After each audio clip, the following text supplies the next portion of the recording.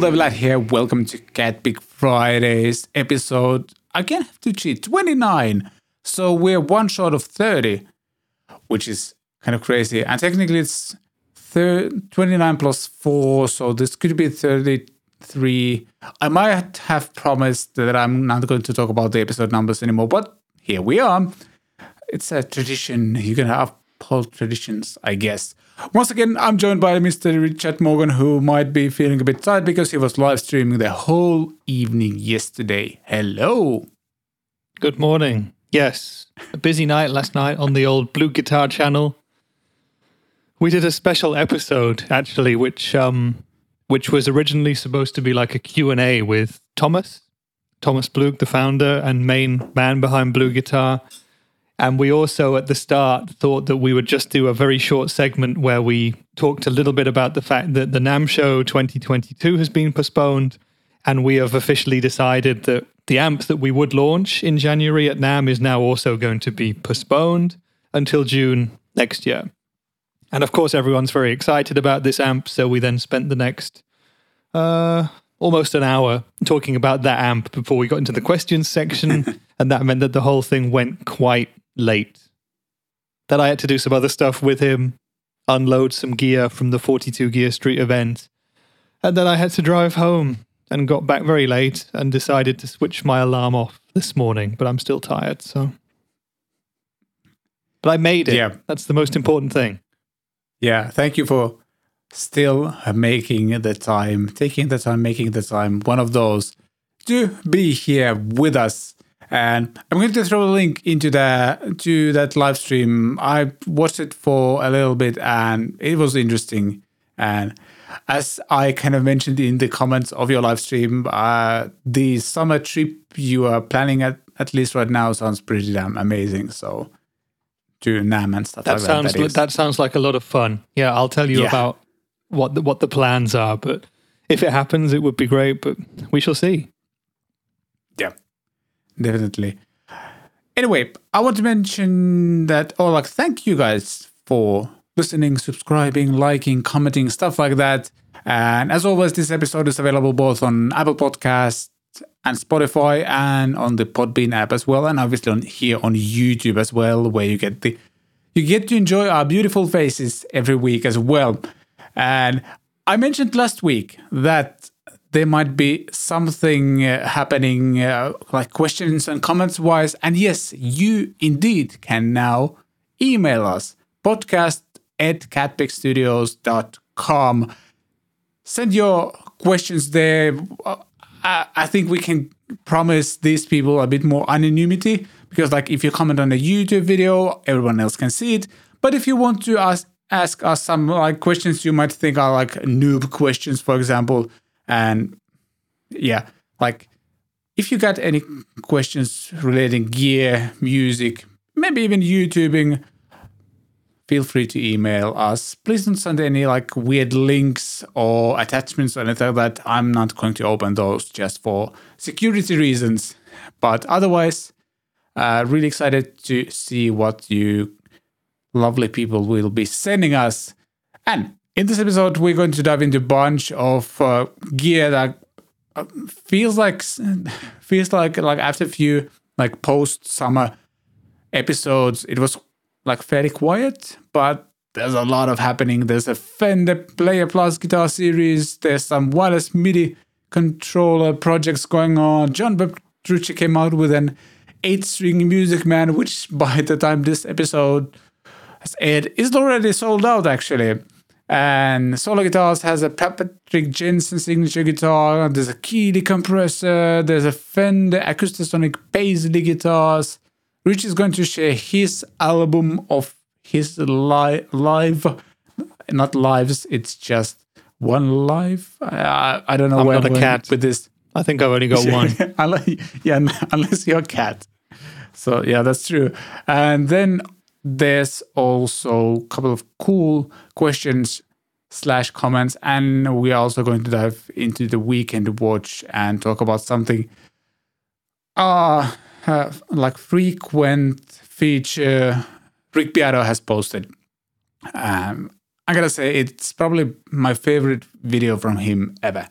So there's that. I think me too. Yeah, he's on fire at the moment. Yeah, definitely. And by the way, I should advertise that we actually have an ad here as well this week. Kind of. You'll find out why I'm saying kind of in just a bit. But I think it is time to dive into recent happenings right away and get going.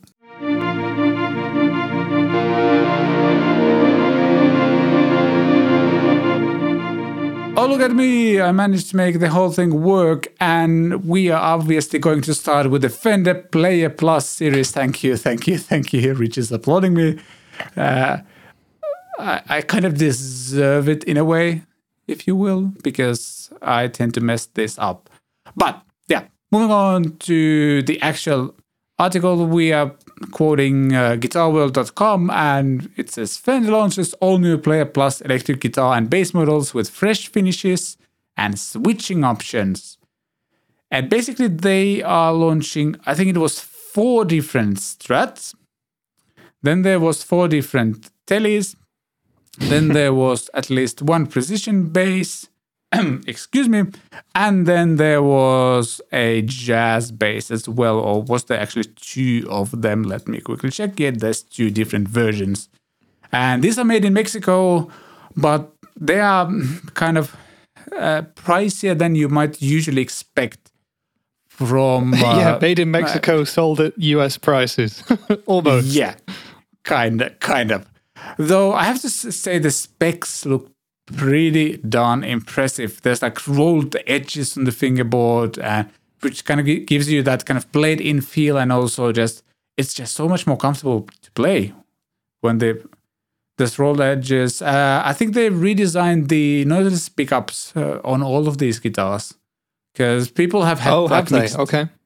Yeah, I think I checked out like an Anderton's video or something, and they mentioned that these are like actually redesigned. So it's like if people had some issues with previous ones, these apparently are new, but I reserve the right to be wrong here. I might have just misread it somewhere. But I gotta say, this look nice. Yeah, so where do you think that these sit within the overall Fender range? Because for the past couple of years, we've had the player guitars, which are like the most affordable full-fat Fender guitars made in Mexico. And in European prices, they're about, what, 500, 600, maybe 700? So, within the reach of most players, I would say. We also have the Noventa series, and we have a bunch of different American series. I assume most of which have been discontinued as we talk, but the most affordable of those was the American Performer. Yeah. And those guitars were around the same price as these Player Plus guitars. So I'm actually quite confused as to where these sit within the Fender canon. Yeah, I definitely get that. To me, they seem to be like, if I take a look at Ibanez, they have the Indonesian-made ones, which are like around 1,000-ish euros or so, maybe slightly a bit more. To me, these kind of feel like they fit into that range. So it's like kind of pro-level specs, but still like fairly affordable. Though I don't know what's the difference, like price difference between one of these compared to like an American-made one. I'm not too familiar with all of the like different price ranges Fender has. Yeah, you know what? Maybe I'm placing too much emphasis in my head on the importance of where they're built. Because actually, at the end of the day, what's the difference between being built in Mexico and being built in America? Is it that much of a difference? Yeah. I don't know. My favorite Telecaster is a Mexican standard from 7 years ago. So yeah, that's the thing. Like the Strat I bought from Thomann a few years ago was also Mexican made, and it was like 1,000-ish euros price range. And I never felt like, oh, this is way too much for a Mexican Strat, putting that in quotes, because it just felt great. It was really well built, and it was just too vintage for me with its 7.25-inch radius, but otherwise, like... That was a road-worn Strat, wasn't it, yours? Yeah. Okay. Yeah. So these ones, the Player Plus, I would say are far less traditional than some of the other ranges that we have. And I think the key thing there is the finishes that you have. You know, there's no two-color sunbursts, Fiesta red or black. Well, I mean, you can get some plain colors, but we've got a selection of very eye-catching designs, and I think a few which might be quite divisive.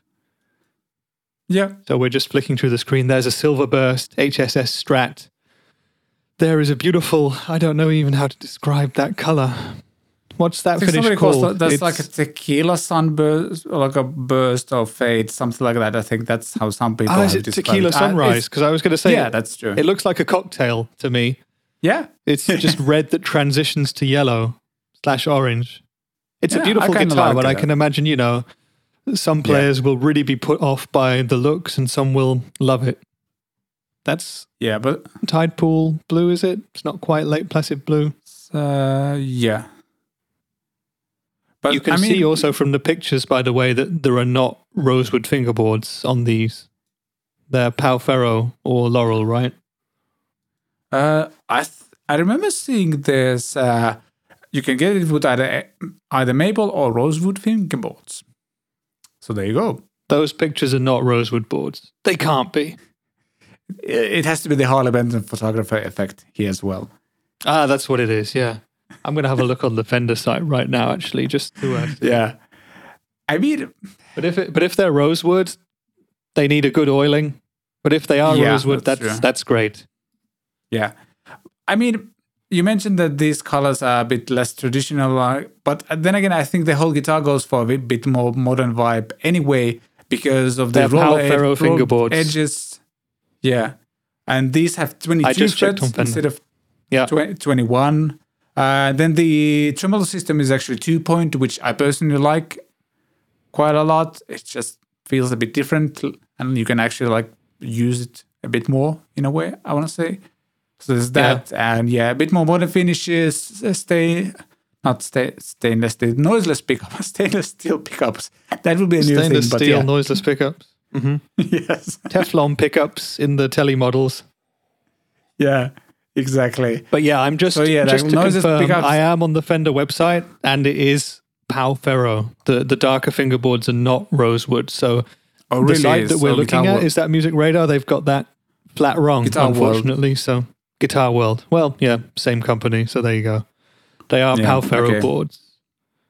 But I would recommend anyone who's interested in these guitars to go to the Fender site and have a look, because you can really see the beauty of some of those finishes. I'm just looking at the HSS Strat right now, and there is a 3-color sunburst, which looks nice with a maple board, but there's also a Cosmic Jade, which is like a sparkling kind of bright green, which is, I think, beautiful. Would love to see it in the flesh.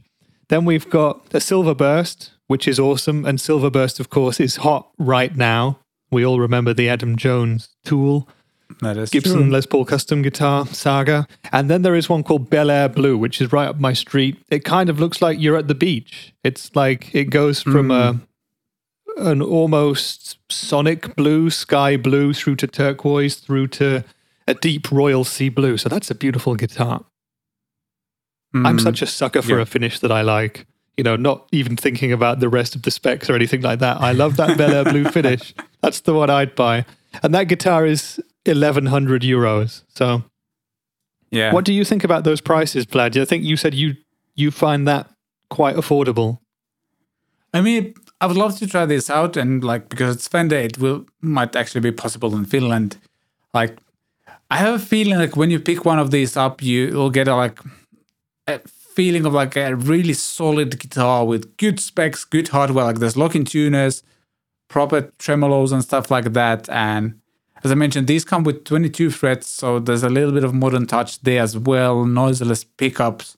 And I think there was like even some switching options here, like not just the 5-way switch, but was there something else?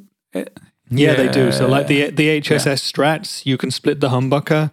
And in the 3 single coil Strats, you can pull up the second tone knob, And when you're on like the bridge mode and the second position, you can also have the neck pickup active. So Nice. it gives you some very different, interesting sounds. And I would recommend anyone watching to watch the video by our good friend Eirik from Living Room Gear Demos, because he actually was lucky enough to get one of these guitars in and he demos that sound, and it sounds great. Another thing that we didn't mention in terms of modern fittings is locking tuners. That's another cool feature. Yep. Man, I love this telly. This looks so weird. Like there's like from white to like black fade. It looks like a pint of Guinness. I like it. And I'd like a pint of Guinness right now. That's a nice guitar. Oh, a Nashville telly. Yeah. That's the thing. Like they're definitely leaning into like super versatile, like working musicians' tools type of thing. That's the vibe I'm getting from this. Like, and that's why, at least based on the specs and in the videos I've seen, like I feel the price is justified. Obviously, like you gotta try one out to actually find out whether they feel and look like and perform well. But I mean, this looks great as well. This is also like this bluish sparkle type of thing. I'm kind of excited. I don't need a telly, but I wouldn't mind getting like some sort of Strat, and these are very tempting. There's definitely less emphasis on the bass side, so it seems. Oh, a 5-string and like tequila. What was it? Tequila Sunrise jazz bass. That's kind of cool. Is there a P bass or is it just jazz? Just jazz. There was one P bass, but they don't have more. They don't have like additional pictures. There's just one 4-string. Like, is it like pearl or Olympic pearl? I guess is the color. Just one P bass, which is actually another. Mm-hmm. It's like an active precision bass, but it also has like a jazz master pickup in it as well. Okay, interesting. So yeah, it's like you say, they are focusing on making these instruments super versatile. You know, like the working guitar or bass that a musician can take out on stage, and they only need that one instrument to do everything, and they can rely on it too. Yep, I like this. Like, it's really a cool addition to the range. Definitely. I just the one thing that gets me still is the fact that you could pay a tiny little bit more and dip your toe into American-built Fender territory, or even buy, American stuff used for less than what these cost. So in that sense, it's going to be interesting to see how these go. But also, look at those finishes. If you were tired of boring Strat, Telly, and P and jazz bass finishes, this is going to be your thing. Yeah, definitely. But yeah, like looking forward to seeing more demos of these. Some of them, as you mentioned, have been kind of popping up on our YouTube feeds, and I'm guessing there will be a lot more as well. So I would imagine so. Yeah.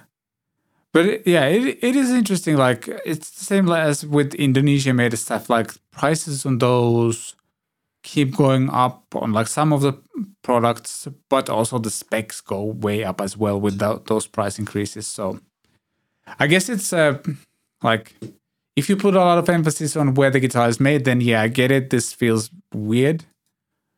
Like if the American ones are just a tiny bit more expensive.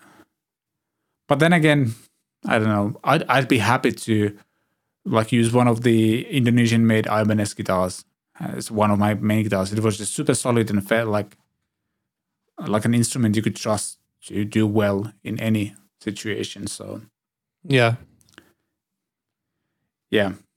But I don't know. I have mixed feelings on like which one would I get. Maybe like a Strat, maybe even like an HSS Strat. But moving on for to me the it next would be thing, an HSS Strat. Yeah, definitely. Moving on to the next thing, which is called Novatronic. They have an interesting, is it GoFundMe or one of these like Indiegogo project, and they are basically building this kind of wireless MIDI system, which is kind of interesting and, to be honest, feels a bit niche. But the idea is basically that you have a MIDI pedal on your board that's connected to your MIDI devices you want to control. And then there's like a transmitter pack and that you integrate into your guitar, and that you can actually like have a guitar, like you can, for example, take your tone pot and turn that into a wireless MIDI controller. So basically, for example, if you set up your tone knob in a way, you could use that to control the level of delay on your pedal or anything like that. Interesting concept. I'm not sure how many people actually need this or want to have this, but it looks interesting. Like, if you are really doing something like special with any kind of modulation effects or anything like that, this could be a thing. Like, you could control your pedals via wireless MIDI using your guitar's tone control, for example. So I think that's an interesting concept. I'm not sure how many people are like genuinely interested in this, but it has been like backed by over 10% already. They are seeking for 40,000 euros. They have 6,500 right now. 22 days left. Yeah. Interesting concept. I'm guessing neither of us is like the target group for this.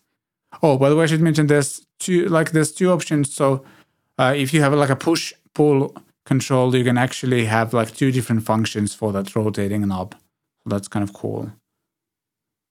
So would you have to, if you wanted to use your tone control in collaboration with the Noatronic, does that mean that you would have to perform modifications to your guitar as well? I believe surely you would have case. to, right? Yeah, I think that's the case. And I don't think it's also... Yeah. It's a really interesting product. I totally agree with you. I don't think either of us is the target audience here. I think it is definitely a niche thing, but obviously these guys have done a lot of research. If you scroll down the Indiegogo page, you can see their timeline where they've mentioned all the surveys that they've done with people to ask them what they wanted from MIDI control and on-stage capabilities, etc. There's a lot of information on that site. And if you know what you want and what you want is something like this is going to be the ideal thing. But I do think it's not a mass market sort of a product.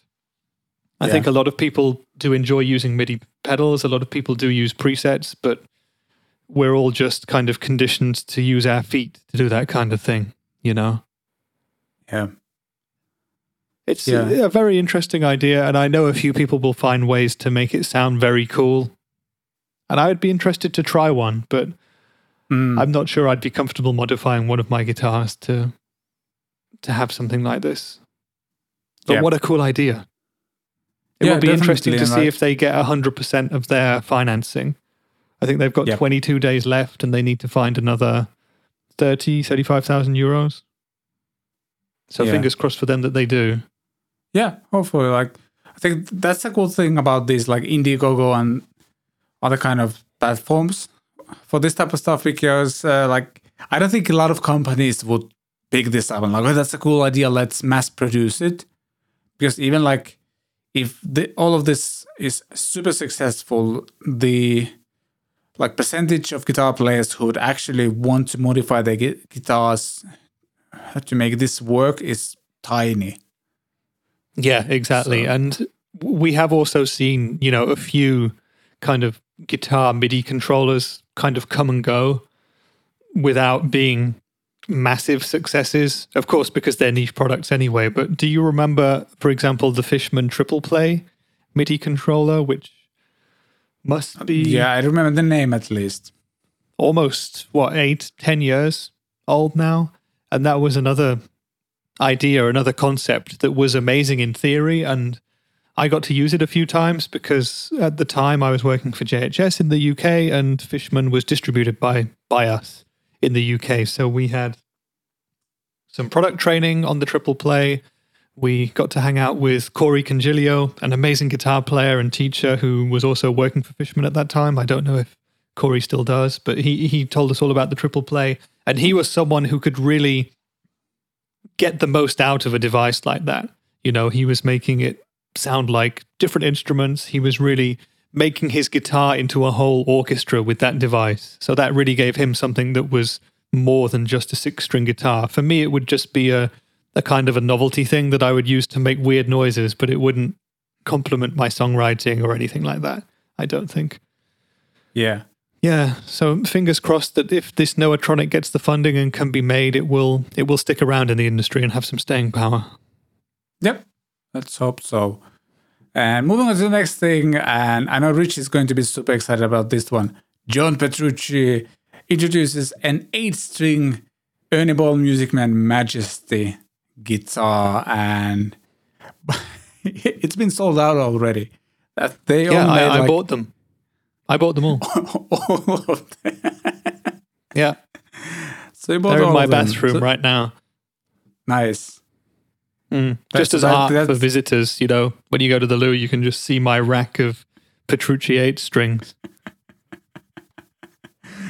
Yeah, I really don't know what to say to that, to be honest. So let's talk about the guitar, because this is also the first multi-scale guitar Ernie Ball has ever put out. And I'm kind of interested why they are making the 8, or like a limited run. I think it was limited to 100 units. And it's been a couple of days since this was released, a day ago or so, and it's been sold out already. So I have a feeling there will be a production model coming out at some point. Yeah, I'm pretty sure there will be. I guess they just wanted to dip their toe into the water a bit and just test it out. Yeah. You know, we'll build 100 of these because, you know, we've never done an 8-string before and we've never made it so crazy before. And if it does well, we'll build more. And was it 2 days that they sold out in the 100? They're not cheap guitars. Yeah, might be even less than that. And so it absolutely makes sense that they will do more. It looks like a very interesting instrument with different scale lengths on the treble and bass strings, and I don't know. For me, I have nothing against 8 strings at all. I just don't know how I would approach that guitar. Yeah, it looks so alien to me, you know? Yeah, so much in the bass territory already that I'm not sure where I would use the 8th string for, unless you don't actually have a bass player, as some people, or like some groups do. So that's one option, obviously. Yeah. What's with the bridge? Because for those of you watching, you can see that Vlad's going through some images of the guitar, and the bridge looks very unique. I think that's a custom bridge for this guitar as well. And I'm assuming that it needs to be extra strong to withhold the massive pressure of those strings on the long scale. Yeah, it has to be. And I think it this kind of looks like it looks like a modern version of an old ashtray bridge. Yeah, that's true. To me, it also looks like it's made to protect you from not like scratching your hand against the like saddles or whatever, like bridge saddles and anything like that. Okay. Because like the whole Petrucci guitar design is like it's meant to make the guitar incredibly comfortable and just kind of out of the way, if you will. Yeah, it's all about the ergonomics, and the nut looks interesting as well from that close up of the headstock that you just brought up.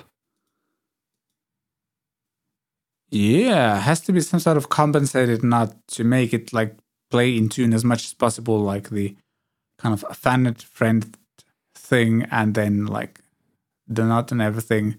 My guess would be like Petrucci is probably pretty like strict about like tuning or like intonation and stuff like that.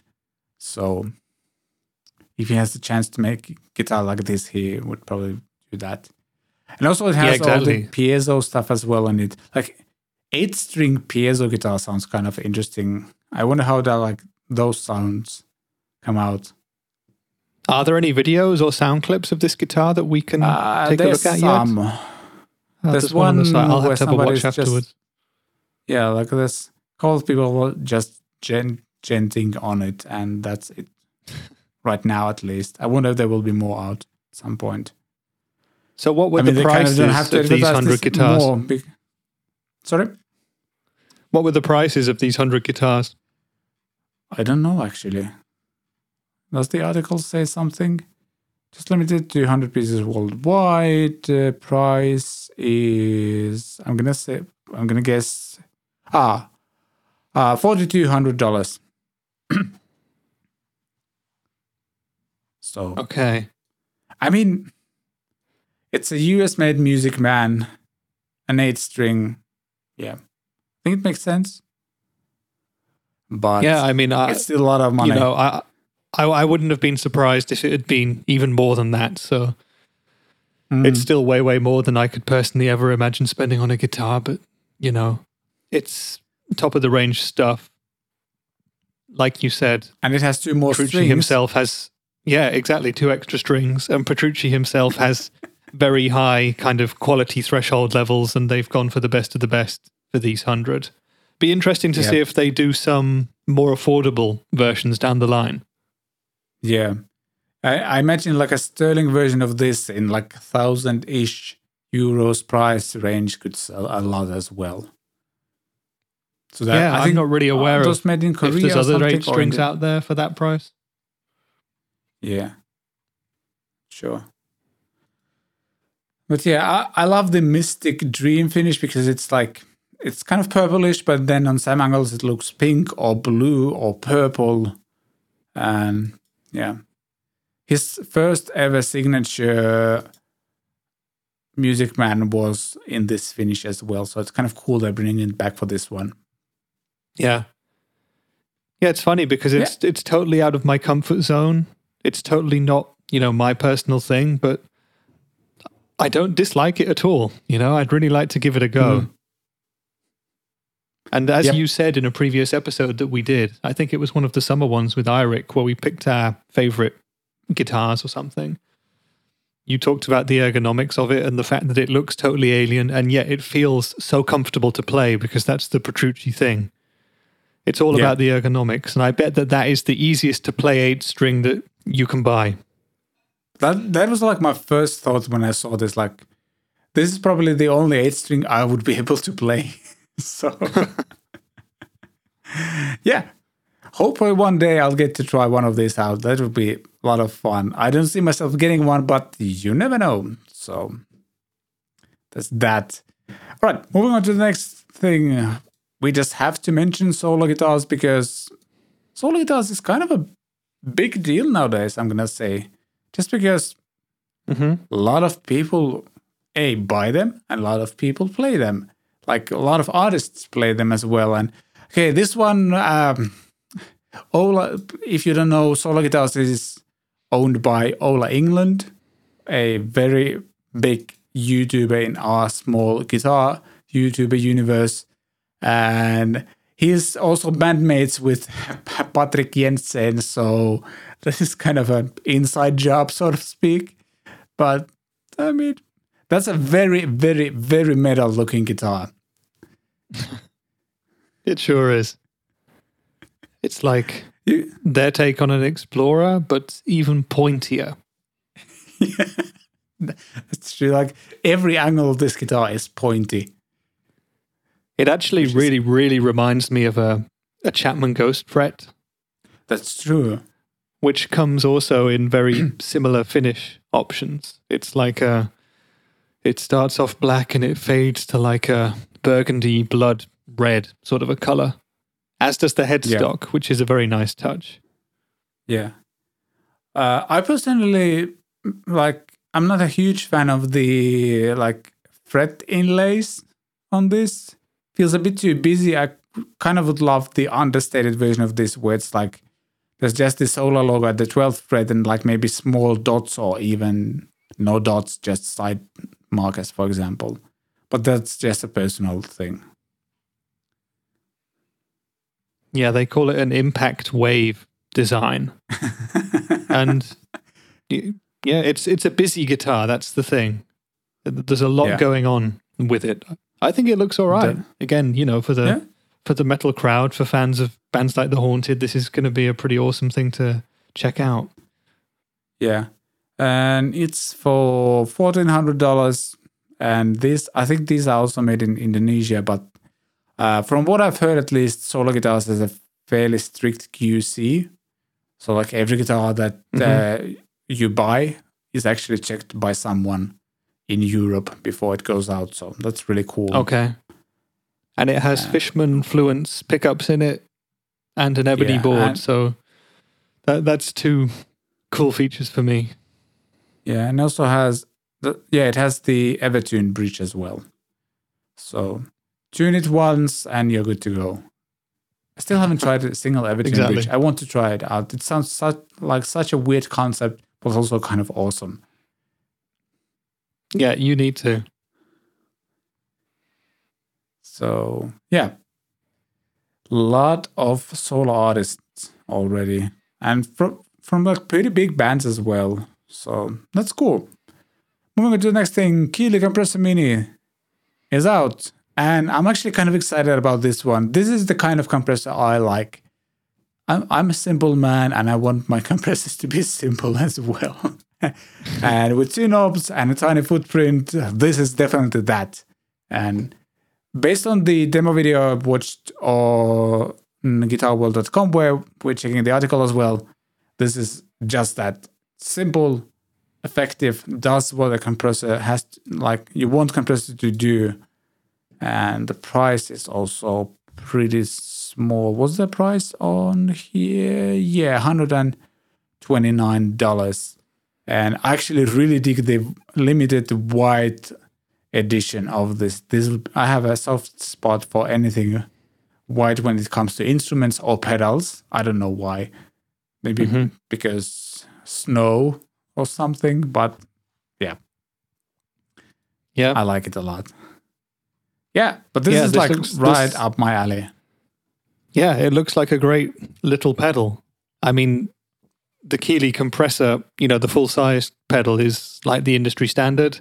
It's sold tens of thousands, and this is a smaller version for people who need the space. And you might think that it's limiting because it just has the level and compression knobs, but, it's been designed that the rest of the stuff that you're missing off from the big pedal is kind of included in this pedal because it does it intelligently for you.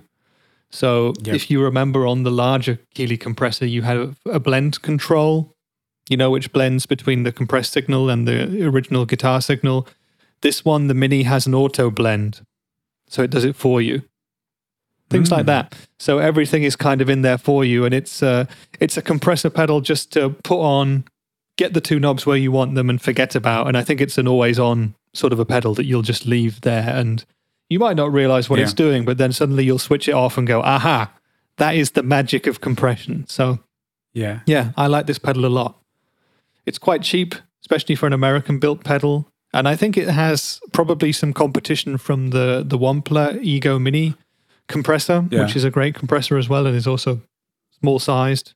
In fact, a bunch of brands do smaller compressors, but still, the Keeley is the industry standard, and I'm looking forward to testing this one out because I think it's going to be really good.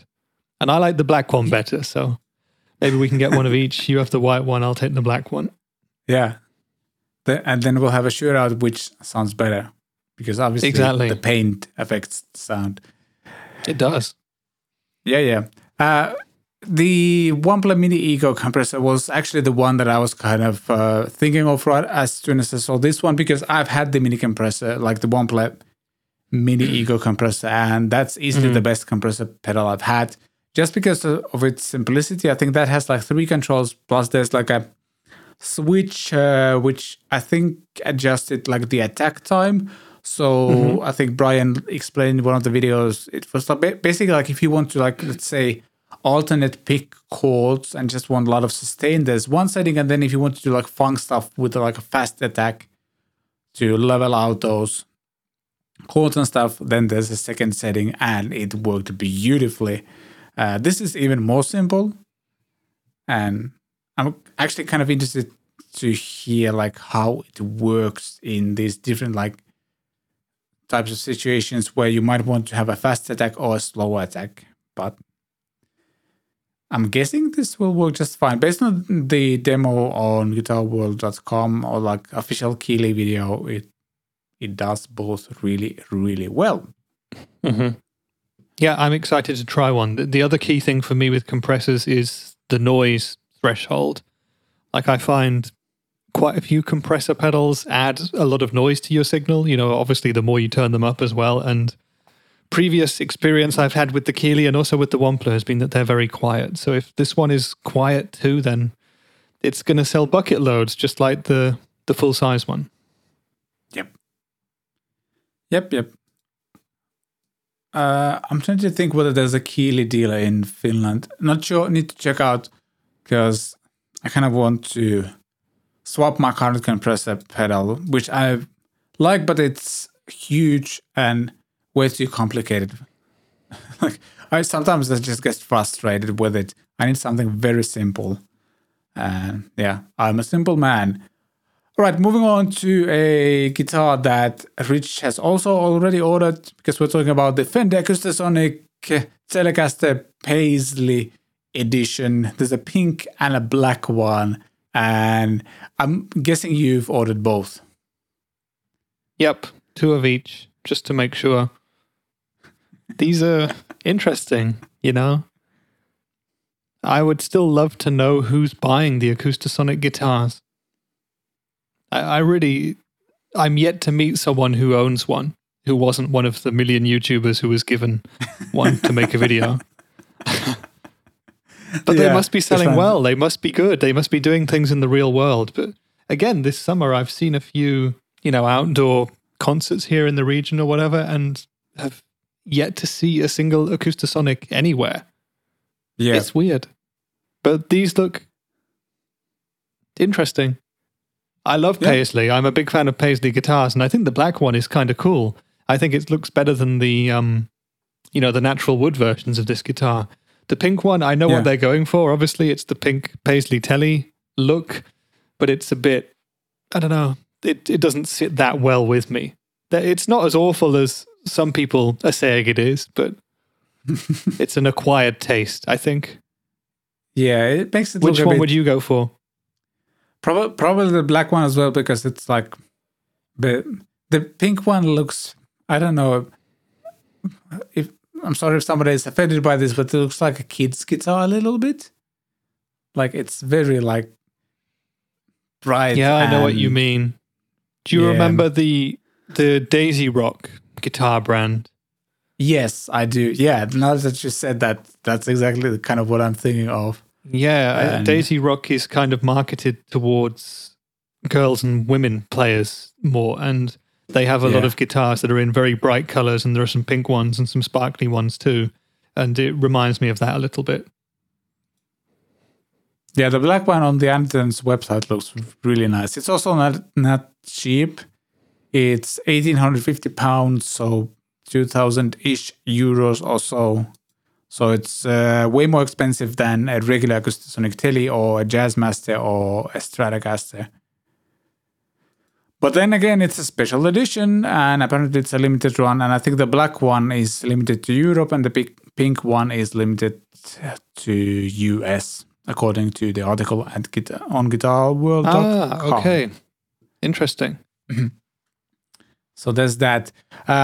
I do kind of like, I don't have my Acoustasonic Jazzmaster anymore for, several reasons, but I do kind of miss that guitar. Like there was a video recently on Warren Hewitt's channel, so Produce Like a Pro, and he has this thing, when he does his Q&As, he has like a guitar of the week or something like that on his channel, and he showed the Acoustasonic Jazzmaster, and he mentioned something that I had thought about before already, like when I had mine, and I think I might have mentioned that in the demo as well, but like it's a fantastic guitar to like double track or like double electric guitar riffs, because it feels more like an electric guitar to play, but then you get the acoustic sounds. And one of the production tools or like tricks to make your riffs sound more like huge is to double those with an acoustic guitar. There's a great video on Irik's channel, so Living Room Gear Demos channel, about that as well. And it makes a huge difference. I've used that trick as well on many of the songs. And when you get an acoustic guitar, which feels like an electric guitar to play, it's great for that kind of stuff. And it, like the Jazzmaster one I had, just had a bunch of great different acoustic guitar sounds as well. So it would be fun to use it live as well. But yeah, I also can understand the argument that you can get a good electric guitar and an acoustic guitar for that money as well. So, yep. Yeah, I mean, you could get one of the new Fender Player Plus electrics and still have 700 or 800 euros left for a decent, mid-price performance acoustic for the stage, if that's what you wanted, you know, or if you were just playing at home, you could probably get an all solid wood acoustic for that price if you shopped around or went secondhand. So yeah. It's an acquired taste, this guitar. I'm really interested to see this one in a store or in the wild somewhere and try it out for myself, because it looks, I don't know. We've seen a few of the things this week where it's like guitar and something else mashed together to create this thing, which is the instrument that we both play, but it's totally different. It's like an evolution of the guitar, and I think Fender is definitely at the forefront of pushing its traditional designs forward. This is the kind of thing we wouldn't see Gibson doing after the Firebird. I would say, well, we wouldn't see Gibson doing successfully, at least. Shots fired, pew pew. Boom. Yeah, boom, exactly. But yeah, there's that, and now is a great time to take a quick break and hear from one of our, can we say sponsored? Is that a sponsor? Maybe. You might have heard me mention the songwriting course quite a lot of times in my videos, and that's a great way to sponsor us. And we thought we might actually run a segment or like a clip here to let you know what that course is about, and we'll be back after this message. Have you ever experienced this?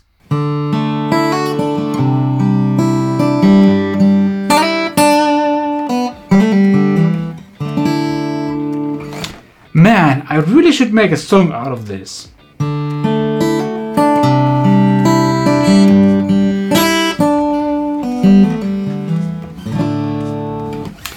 Man, I really should make a song out of this. What you just saw is pretty much most of my music career in a nutshell. I don't think we usually struggle to come up with ideas, but turning those ideas into actual songs is where we fail. But not anymore, because now there's a new course that will help you get songs done. Get Songs Done is a songwriting course that breaks down the songwriting process into smaller, easily understandable steps that take you from your initial idea into a fully written song. And because this is a songwriting course for busy people, I've designed it in a way that whether you have 30 minutes or 3 hours at your disposal, you will always know what to do next. I'm not telling you what to write, but I am telling you how to structure your songwriting process so you can get songs done. This is fun, I want to try it again. Cats, not dogs. But I don't want only to talk the talk, I also want to walk the walk. Is that how the saying goes? To demonstrate how this songwriting method works, I will actually throw myself into the fire and write a song during this course by using the Get Songs Done method. And to challenge myself even more, I'm going to write the song in a style I've never actually done before. Let's just say the song will be rather epic.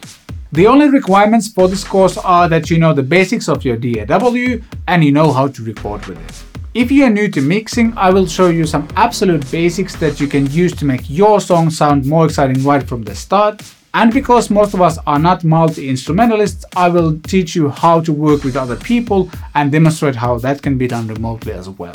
And I'm still not done. There's also a nice PDF included that has the breakdowns of every single lesson in this course that you can print out, and you can have your songwriting process at hand at all times. I know having a printable PDF doesn't sound exciting, but trust me, it really helps. There are two versions of the course, Standard and VIP. The Standard version of the course pretty much contains everything that I just mentioned.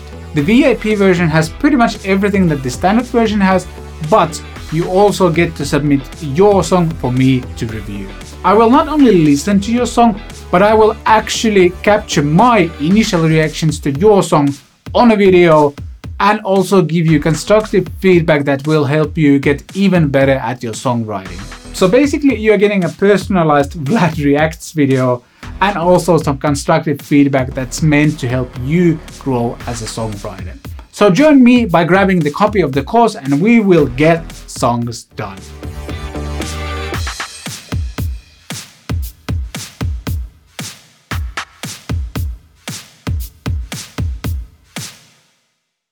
All right, let's actually jump to a segment of I don't know what the content of the segment will be because it's Rich's time to pick an album of his life or something like that.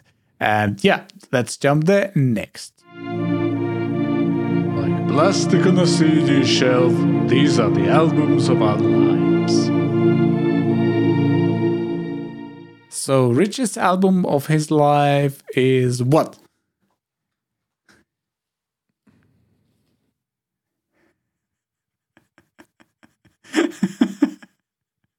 You know, this is a podcast as well.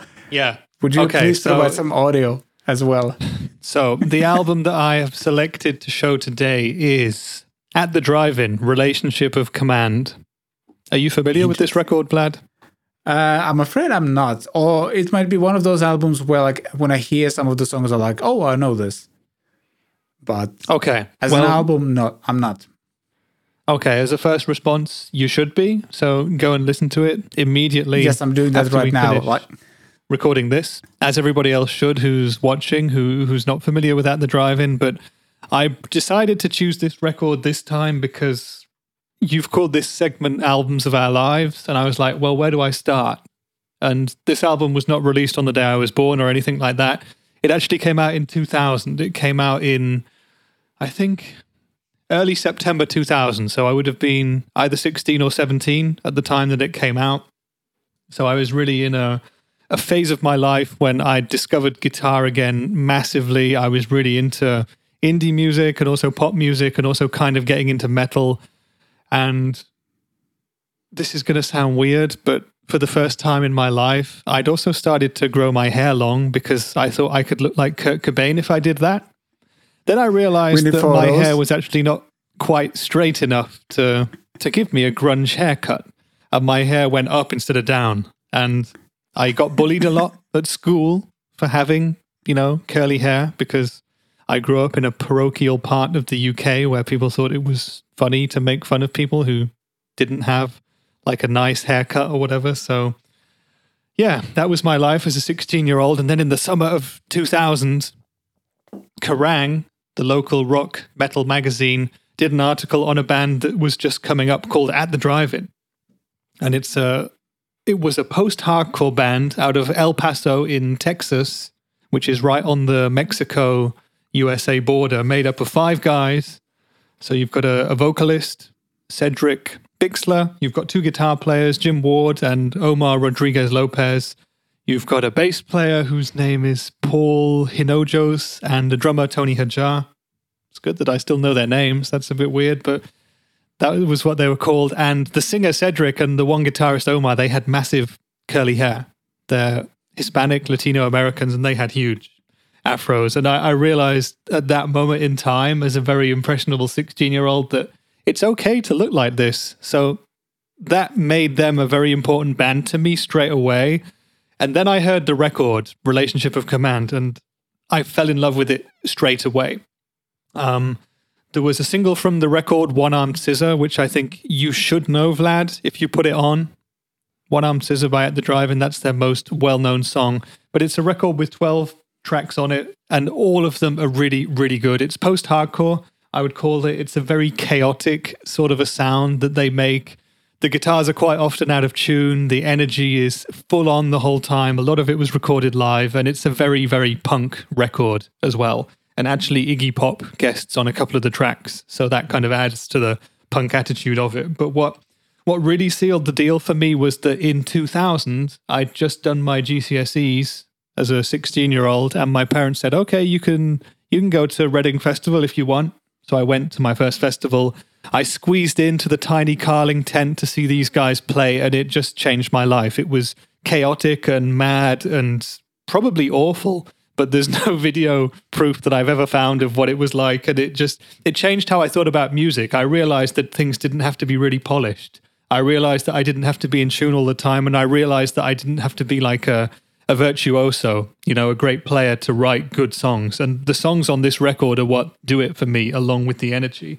So if anyone's not familiar with the band, I would recommend you listen to the album all the way through, because it works really well as a cohesive piece of work. But if I was to pick out 3 or 4 tracks, I would say the first song, which is called Arc Arsenal, which kicks off the record, is just a perfect introduction to At the Drive-In. It starts with a nice little maraca, and then the guitars kick in, and the guitars are often quite distorted, but the players use chorus and phaser effects quite a lot to kind of make it sort of a very tense sounding record as well. So it goes into that straight away, and it ends in chaotic madness, and that is what is to come afterwards. Then comes a song called Pattern Against User, and then One Arm Scissor. Those are both quite accessible.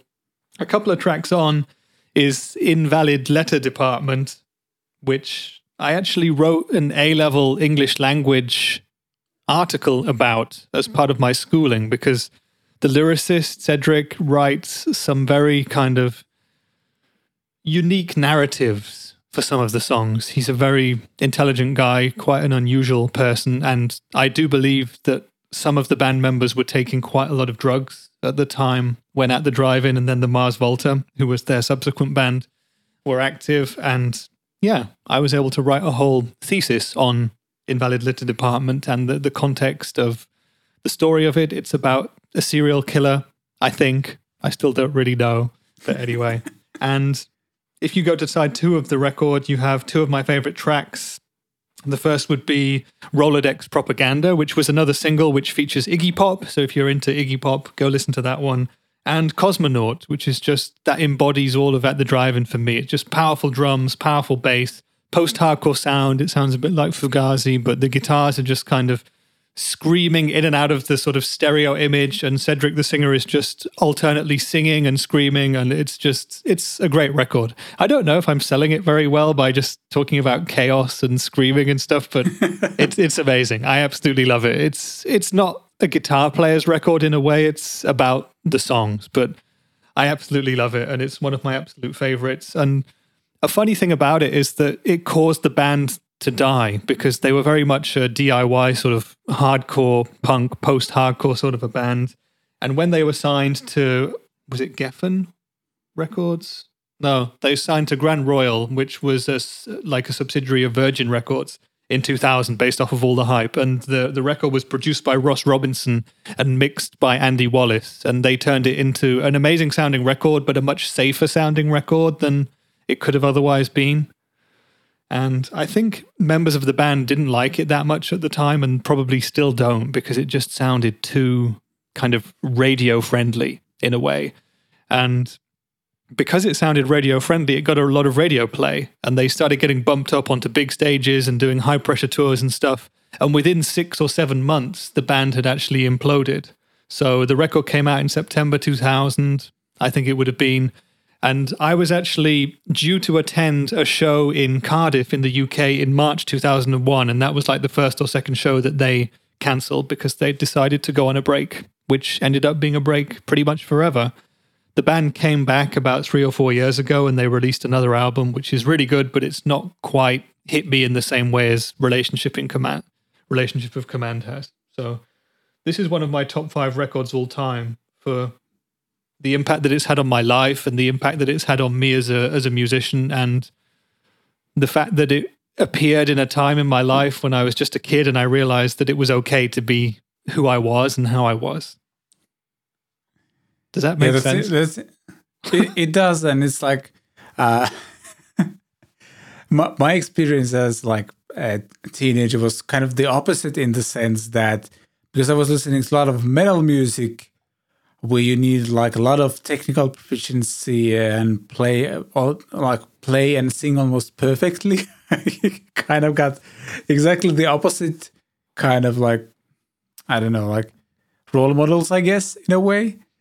But yeah, I'm actually like, you sold it. Like I have the album queued for myself for this afternoon when I'll be doing some other stuff, because I think like I've heard the name of the band quite a lot, but I've like never really realized like what Omar Rodriguez, I'm familiar with that name, for example.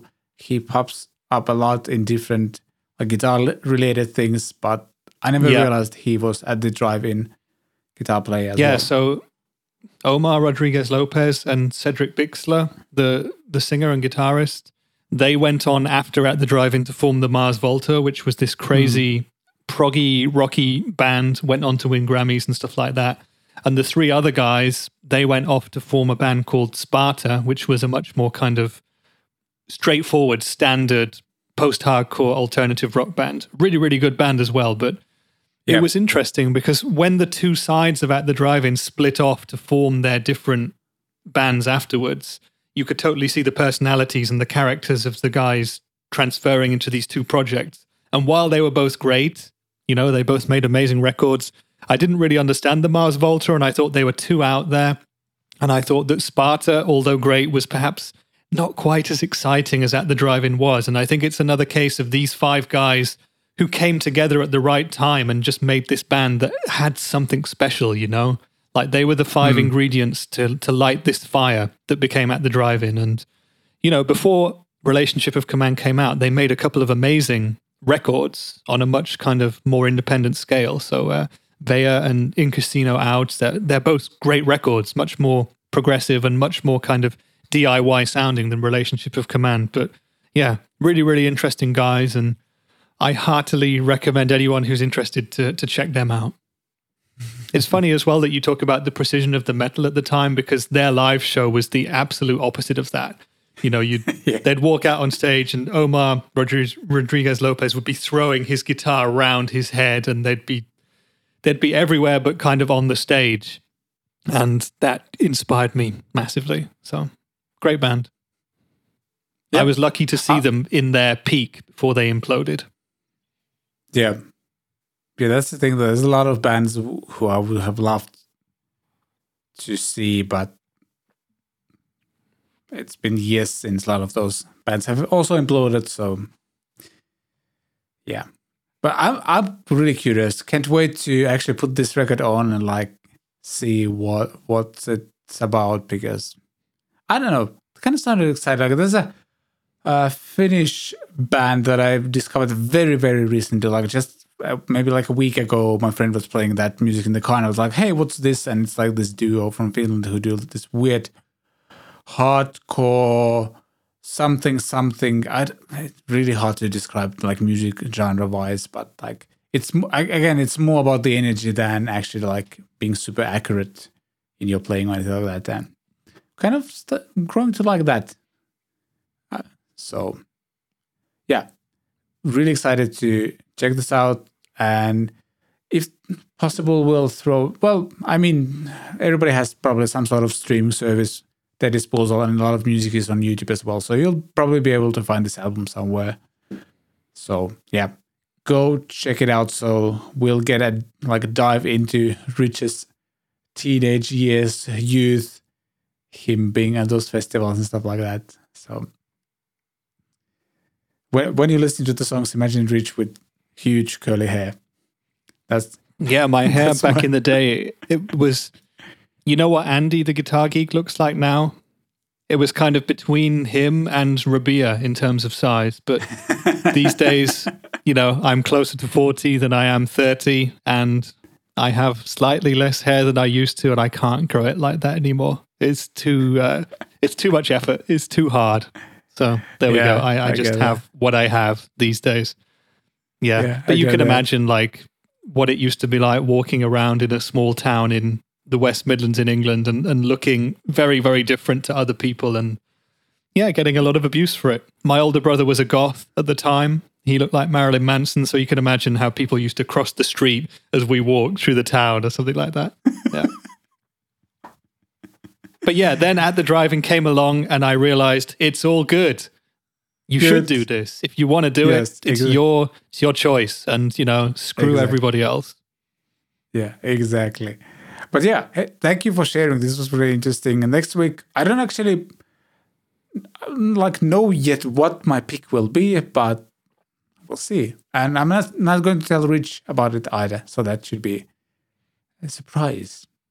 But yeah, it should be a surprise. But this was a really hard thing to choose, because this was the first one for me. And I was like, do I have to pick, the best album ever, my favorite one of all time? And this is definitely up there for me. I would never say it's my favorite record now, although it was at the time. But it's like one that it felt like a good way to start because it was it changed when I became a man from being a boy previously or something. That record was there, if that makes sense. So yeah, it was a good one to start with, is what I'm trying to say. Yeah, and I mean, I've got many more cool ones to come.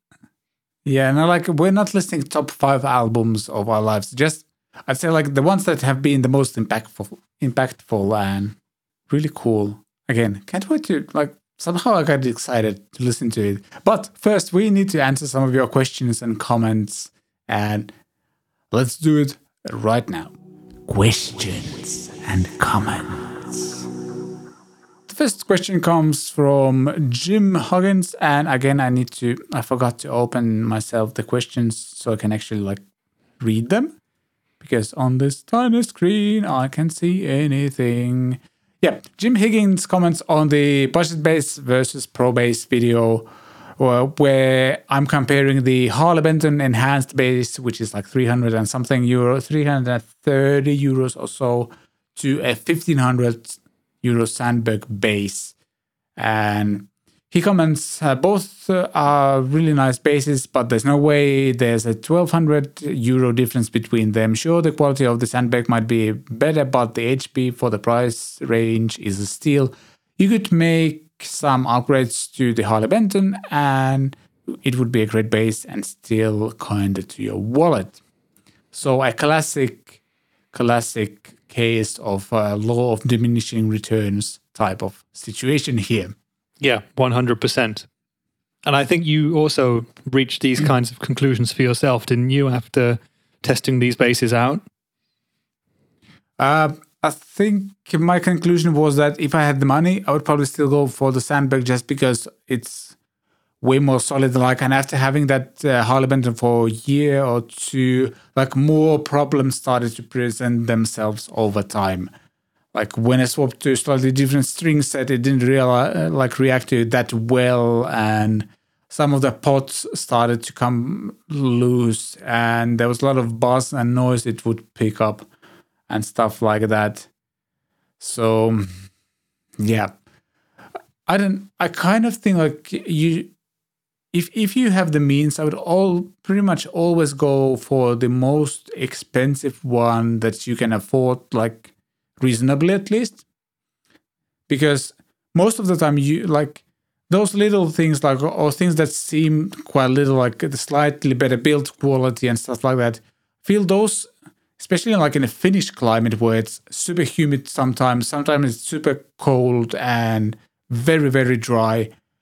A lot of instruments really react to that, and then all of a sudden you need to take your guitar to a luthier to sand the frets or level the frets and sand the fret ends and maybe work on a new nut. And on the cheaper guitars, sometimes you might run into trouble with truss rod where it doesn't really move that well and doesn't adjust the neck that well even when you turn it. So it's actually difficult to set up the instrument properly. And then at some point, you usually end up swapping the electronics and stuff like that. And it all adds up in the price or the work you have to do. And unless you're one of those people who are really well versed in soldering and swapping the pots and swapping the hardware and stuff like that, it might actually add up in the price. The price might end up being exactly the same in the end or in a couple of years. So that's my take on this. But I also do understand, if you're getting 75% of the bass for 300 euros, that the 1200 euros or was it 1500 euros Sandberg is, I totally get it. As well, if you want to go for the Harley Benton. Yeah. Yeah, it's interesting, the law of diminishing returns, as you say. And we've kind of touched on it earlier with talking about the different Fender series, you know? Yeah. And it's kind of the equivalent of saying, should I get a Squier Classic Vibe now, or should I go for the Fender Player? Or because I've got the money, I could go for the American Professional. Yeah. And you might say, yeah, if I get the Squier now, I can always throw different pickups in it later. I can upgrade the hardware. I can get a bone nut put on it if it doesn't come with one already, because the modern ones probably come with a bone nut these days.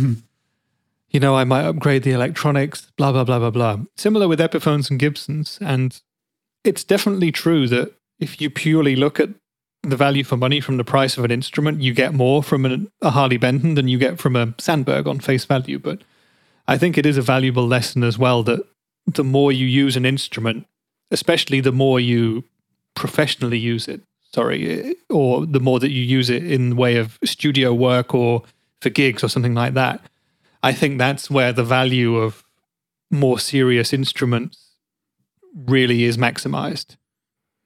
You know, would you have trusted the Harley Benton as a gigging bass, for example? I did use it, live several times, and that's where like some of the issues actually presented themselves. One of them was the noisiness. I don't know if there was like a wire detached at some point or something, but it became more noisy, especially if I added any drive to the sound. There's one. Then sometimes it felt like it didn't react well to traveling, even though it's just like a 15-minute drive from here to the rehearsal space or anything like that. The intonation became way more poor over time. So I don't know if the frets started to rise.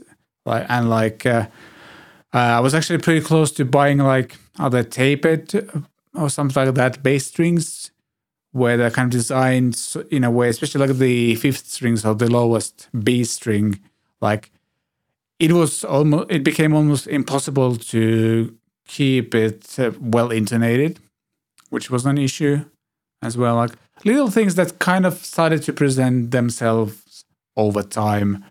And yeah, it was like, I mostly played it in like church situations. So like small, like intonation issues and such aren't like a huge thing. But as someone who just always loves doing the best they can in this situation, like it still annoyed me. Like it took my focus from creating music with other people to like, why is my bass buzzing while somebody else is playing the intro type of thing. So yeah. And I mean, you know, both of us have done lots of videos on the Harley Benton guitars in our time. They're incredible value for money. They're great instruments as well. But it is a tough question if you have the budget to afford something more expensive.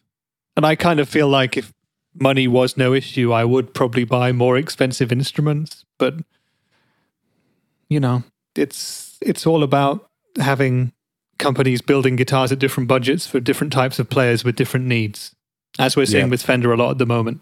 I'm so confused at the absolute massive number of Fender and Squier guitars. I've got no idea what's best for me, but the absolute fact is that whether you've got 200 or 300 or 400 or 600 or 800 or 1,000, 1,200, 1,500, there's a guitar for you out there. You've just got to choose what's the best, you know, price value for you. It's an interesting point that Jim makes, I think, and the Harley Benton absolutely is a steal, but just be aware that depending on how you wish to use it, it might not be quite as much of a steal as it seems to be on first thought. Yeah, that's the thing. Like, you kind of need to think long term, because if you'll end up swapping like most of the hardware and stuff like that, suddenly it's not that cheap anymore. And you know, you might have to do that on the Sandberg. You might have to do that on an expensive Fender definitely. or Gibson as well in future. Sure. But, you know, the probability of that happening is far more likely with a cheaper instrument like the Harley Benton than it is with the Sandberg. based on my personal experience. Yep, definitely. All right, moving on to question number 2, and this comes from Louis Vasquez, again, a longtime friend of the channel. And he commented on the previous Catholic Fridays episode and said that now that we're talking about NAMM, I do have a question. Who should go to NAMM? Which is, by the way, an amazing question. Or yet, who can benefit from going to NAMM that's not someone with a stall? I bring this up, I guess, because I've always wanted to go to NAMM, but I see the event as a place to get connections. But at the same time, I'm nobody, and I doubt no one will ever even bat an eye, especially since I'm not the gear demo type. Hope this sparks good conversation. Yeah, I think this is a great question. And we have someone who has the industry side view on this, and I have, I guess, the more like a content creator, influencer type of view on this. Because, well, yeah. If you already have some thoughts, go ahead, because I'm kind of forming mine as we talk.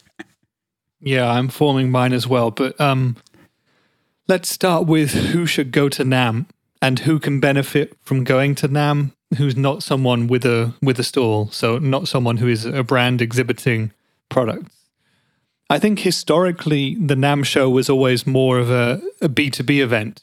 You know, it's business only, not open to the public, and it's an industry thing.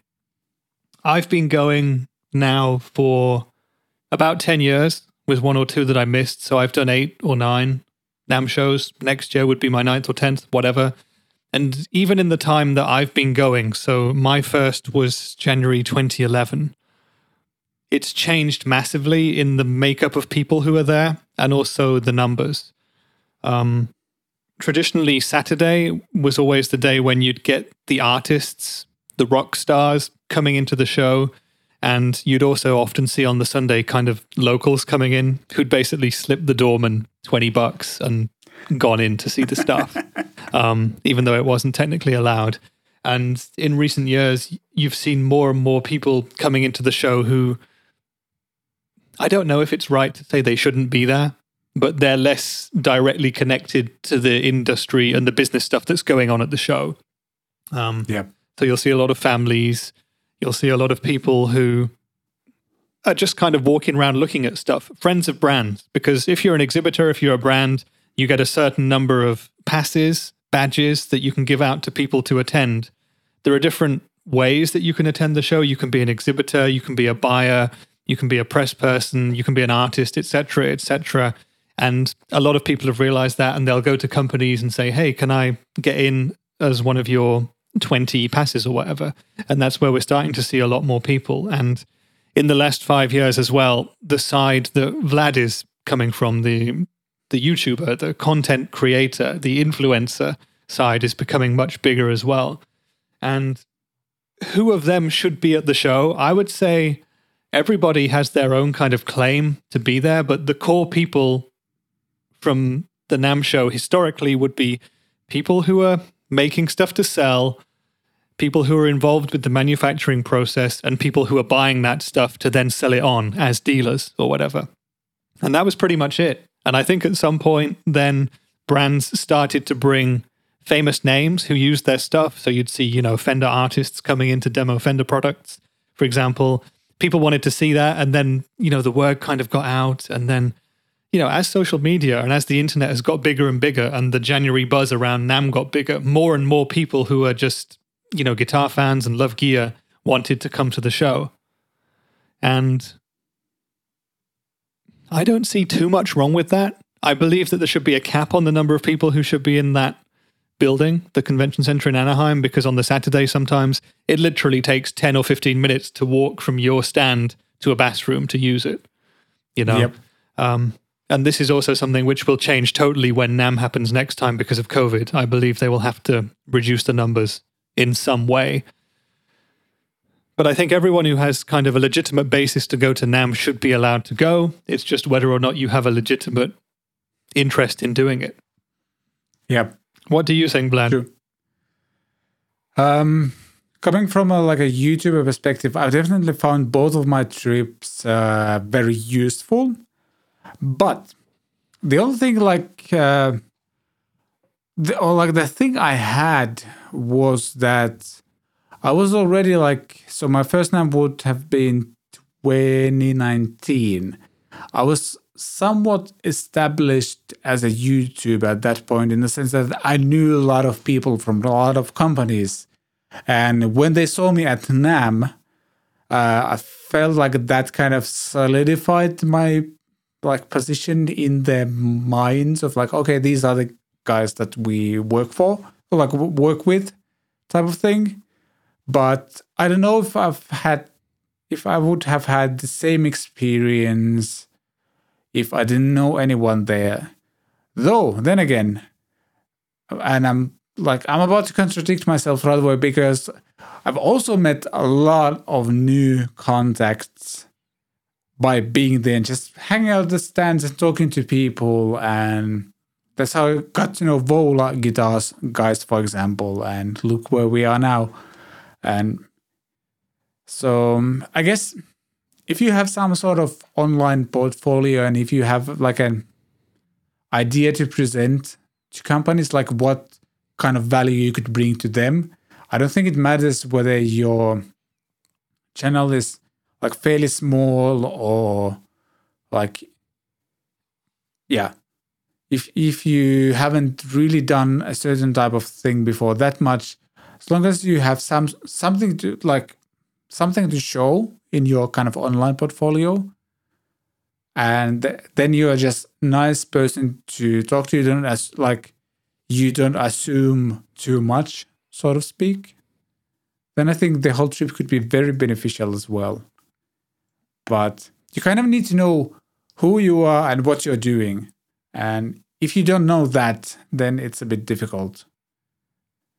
But if people, if you say hey, this is what I do, and then when the company checks out your stuff later and you are indeed doing what you said you're doing, many times that can lead into you working with them in the future.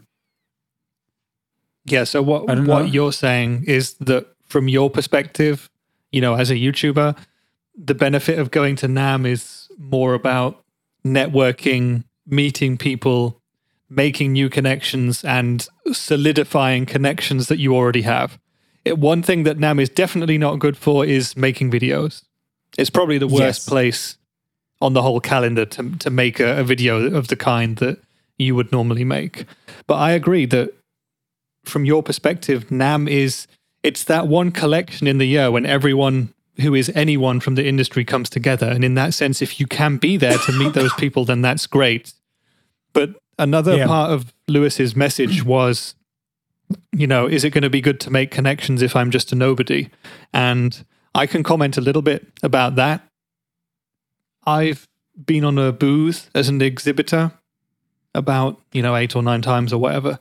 And I've got literally thousands of business cards, and I've met hundreds, probably thousands of people over the years that I've been there. You'll get streams of people coming up to you every day saying, hey, I'm this person, I do this. Here's my card or whatever. Here's a CD, whatever. And then they'll go away again. And coming from a brand perspective, it's very hard to keep up with that kind of stuff. It's impossible during the show to work out, is this person for real? Are they actually who they say they are? Are they talented? Do they have a genuine interest to work with us as a brand or not?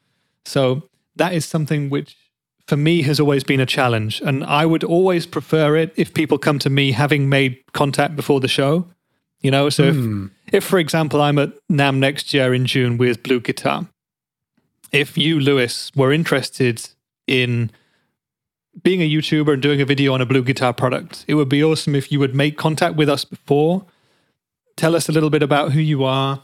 Tell us what you want to do, why you think it would be a good thing. And then when you come and meet us at the show, I can say, that's Lewis. You're the guy who showed this previous interest and had a genuine kind of motivation and desire to work with us. And then I can see that that's going to be much more beneficial to us. I can probably dedicate a bit more time to you at the show. And that would be better, hopefully, for everybody in the long run in terms of the results that would make.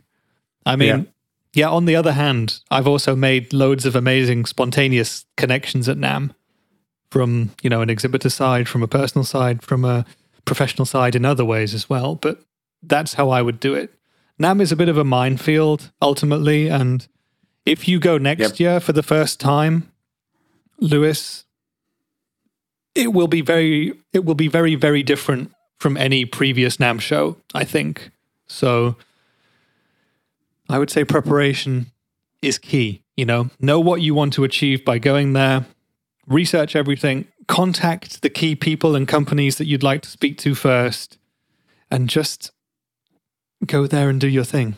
Be a nice guy. Spend the first half day getting a feel for it, hanging out with a few people that you already know to gain a bit of confidence, and then just go in there and do your thing. And if you do it all like that, I would personally say, yeah, it's right for you to be there. And you should go to NAMM. I hope that helps. I don't know. I feel like I'm waffling quite a lot today, so please stop me if I'm just talking nonsense. No, it's mostly made sense to me, I think. Good. Mostly, I think all of it made sense. I'm going to say.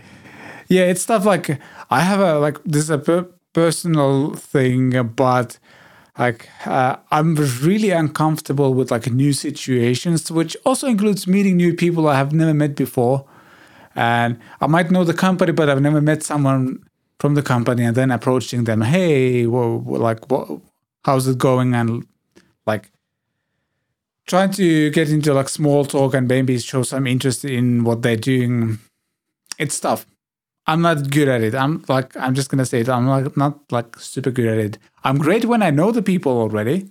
Then I think it's super chill and relaxing and just fun seeing people you already know and like.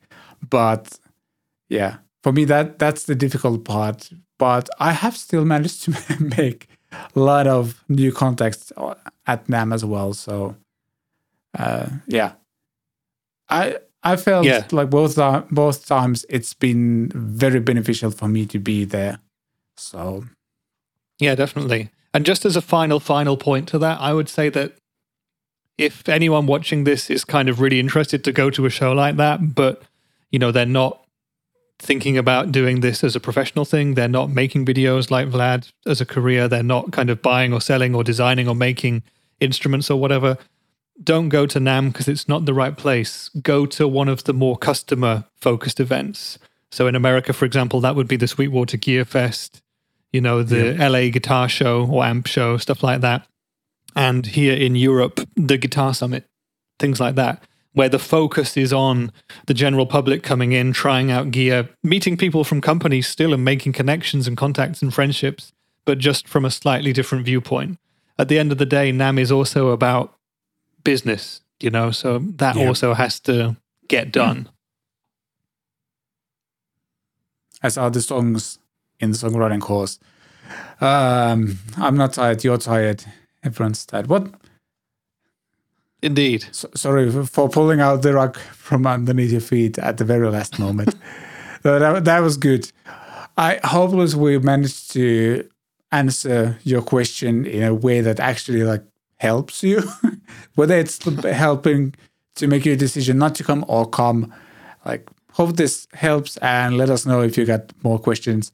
And as I mentioned to everyone watching and listening, you can email us your questions as well. And if you so desire, you can just leave some sort of nickname, and you don't have to be there as yourself or part of the show. So you can do that as well. podcast@catpickstudios.com. Email us there.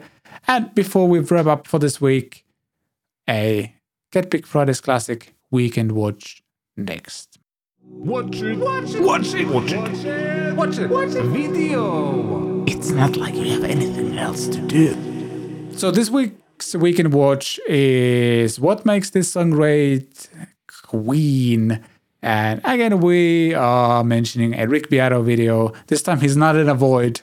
He's doing a take on Bohemian Rhapsody by Queen in his What Makes This Song Great video series. And the one and only Mr. Brian May, the guitar player from Queen, is in this episode as well. And he shares some really, really cool insight. And I mean, this was an amazing episode, maybe the best one from the series. And Queen is one of those bands that has kind of transcended, I'm going to say like 3 generations now. So the generation before us was listening to Queen, we were listening to Queen, and the teenagers are listening to Queen as well, which is absolutely incredible and also really encouraging because kids are listening to some amazing music. So I don't know, this video made me happy and appreciate the band even more. Yeah, I really enjoy the Rick Beato What Makes This Song Great series. It's just really interesting. There's a lot of great information in there. And this one was spectacular. You know, we've talked a lot about Rick Beato on this channel and how we enjoy his stuff and the new Gibson signature, blah, blah, blah. But this is just a video where, you know, Bohemian Rhapsody is probably one of the weirdest songs to ever be number 1 because it's so unlike anything else. And, you know, I was a huge fan of Queen when I was a kid. I still am. Great band, and I read a lot of biographies and did a lot of research into them weirdly because I'm a weird person. And I just remember that before Bohemian Rhapsody came out, the record label said that there is no way that we can release this as a single. It's twice as long as any pop thing. It doesn't have that kind of pop song structure. We can't do it. And then, you know, a pressing of it managed to get out to a radio station somewhere, I think in London. They started playing it to death, and then suddenly it became this huge thing. But Bohemian Rhapsody is so much more than just a standard pop song, whether you love it or hate it. I think even people who hate it can kind of admit that it has all these amazing sections. It's amazingly written and produced and performed. And Rick Beato just takes us through that. He demystifies it, which in a way is maybe a bad thing because you lose some of that mystery. And I think Brian May alludes to that with Freddie Mercury in part of the interview. But it's so fascinating to just see Rick Beato kind of so passionately, Lad's disappeared, so passionately going into how that song was produced and performed and also written. And in terms of songwriting, I think it's also an invaluable tool, you know, talking about the chord progressions and the harmonizations that Freddie Mercury does. And then we get to the big a cappella part, the operatic part in the middle of the song where, if I'm right, there's over 100 different vocal takes in there. And you just imagine, how on earth did they do that? I mean, we can sit at home today with our, you know, Logic Pro and do whatever we want, but they were using analog tape, you know? Yeah. They were literally having to splice things together, and they had limits as to what they could do. And, you know, there wasn't auto-tune for vocals. They just did all that stuff. It was amazing. And what this video did was bring that a bit more to light, and to get Brian May to talk about it and give it the story from his side was fascinating. And he seems like a great guy. Yeah, he does. Like, I haven't heard him speak that much, and he seemed like a very, very cool guy to talk to. And like, he was like very friendly. Like, you could tell right away that he probably enjoys what Brick is doing as well. And like, he loves sharing the stories about how all of this was created and stuff like that. And yeah, like the vocals, how they were arranged and how they were recorded was incredible. Like, yeah, sure, Cat Pick Friday's intro has like 40 of lads singing, but that's super easy nowadays. But like, as Brian is saying in this video, like, they kind of had to commit to a lot of those tracks and kind of decide, okay, are we going to keep this take and then like transfer it to another tape and stuff like that. And like, yeah, so much more to think about, like, not just like artistically, but like technically and engineering wise as well, like how to make all this happen and how incredibly in pitch they sing, and how good Freddie was like singing, like doubling or tripling or quadrupling the lines with himself is absolutely amazing. Yeah, doing that with all the technical limitations of the time, it's so amazing to think about. And you know the story of Freddie coming into the studio with the harmonies worked out from playing the piano, and then getting the 3 guys together to sing it. So, you know, Freddie Mercury, Roger Taylor, the drummer, and Brian May would stand there around one mic and do 3-way harmonies, and then do it again, and then do it again in a slightly different key, and then do it again and again and again. And just, they're so bang on the whole time. Amazing musicianship. And I find it very inspiring to watch this video, and I find Rick Beato's enthusiasm about it infectious, you know? Yeah. It definitely. really makes me want to go on and do stuff like that. You know, I'm pretty sure I'll never reach anything anywhere near Queen's level, but it makes me want to go out and write songs and do music and listen to music and play music. And what more can you want from a video like this? Yeah, definitely. That's the thing. Like, I've been getting into recording vocals more and more, and like as I've teased many times before, there's a fairly big release coming out. Like, it's not my personal release, but I was heavily involved in that, and I did all the vocal production for it, and we stacked so many vocals. Actually, yesterday I was like going through some of the tracks because of the upcoming release, and it needs to be registered somewhere, like who was doing what type of stuff. And I just realized that like, some of the songs had like 50 harmony track, like vocal harmony tracks in there, and how easy that is to do that now. And if like one of those tracks is slightly out of tune, I can quickly fix it and good to go, compared to the fact that you would have to do those perfectly every single time. And like, as you mentioned, 3 people singing into one microphone. It's kind of depressing, but also inspiring. Like, depressing in the sense that I don't think I'll ever reach that level of like vocal mastery or anything like that. But on the other hand, I have all the tools to do something like this as well. Like, if I get an inspiration to try out some random harmonies and stuff with like huge group vocals, I can do it into this microphone right here in my studio. So that's pretty amazing as well. And yeah, this video inspired me as well to go and write something. So yeah, I think exactly. At the end of the day, we both love music, and I think everybody watching and listening to Catpick Fridays also loves music at the end of the day, and most of us probably also make it. And videos like this, I'm pretty sure, will inspire the vast majority of us to go out and play and make and listen to music. And for me, that is the ultimate thumbs up for this Rick Beato video. Can I do a bonus weekend watch, by the way? Yes, I just spontaneously thought of something, because this was a great What Makes This Song Great episode by Rick Beato, but because I talked about At the Drive-In and relationship of the command, that reminded me that Rick Beato has done a What Makes This Song Great about One-Armed Scissor off the Relationship of Command album. It's absolutely fascinating. You'll hear the out-of-tune vocals and guitars in that isolated, because he has access to the multi-tracks awesome. And stuff. So check that out if you're interested in At the Drive-In. It's another super episode. Absolutely. Yeah. Yeah, we're going to include a link to that episode as well. So you have a double weekend watch this weekend. You're welcome. Yay. And yeah, that wraps up the show for this week. Thank you so much for watching and listening. And I don't know, I had fun, and I kind of feel inspired by, especially like by these talks at the very end about like writing songs and creating music. And I kind of want to go and do that now. So that's cool. And Rich, I hope you'll get some good rest now, or maybe you'll be working. I don't know. Yeah, I'm going Hopefully to bed. I totally get it.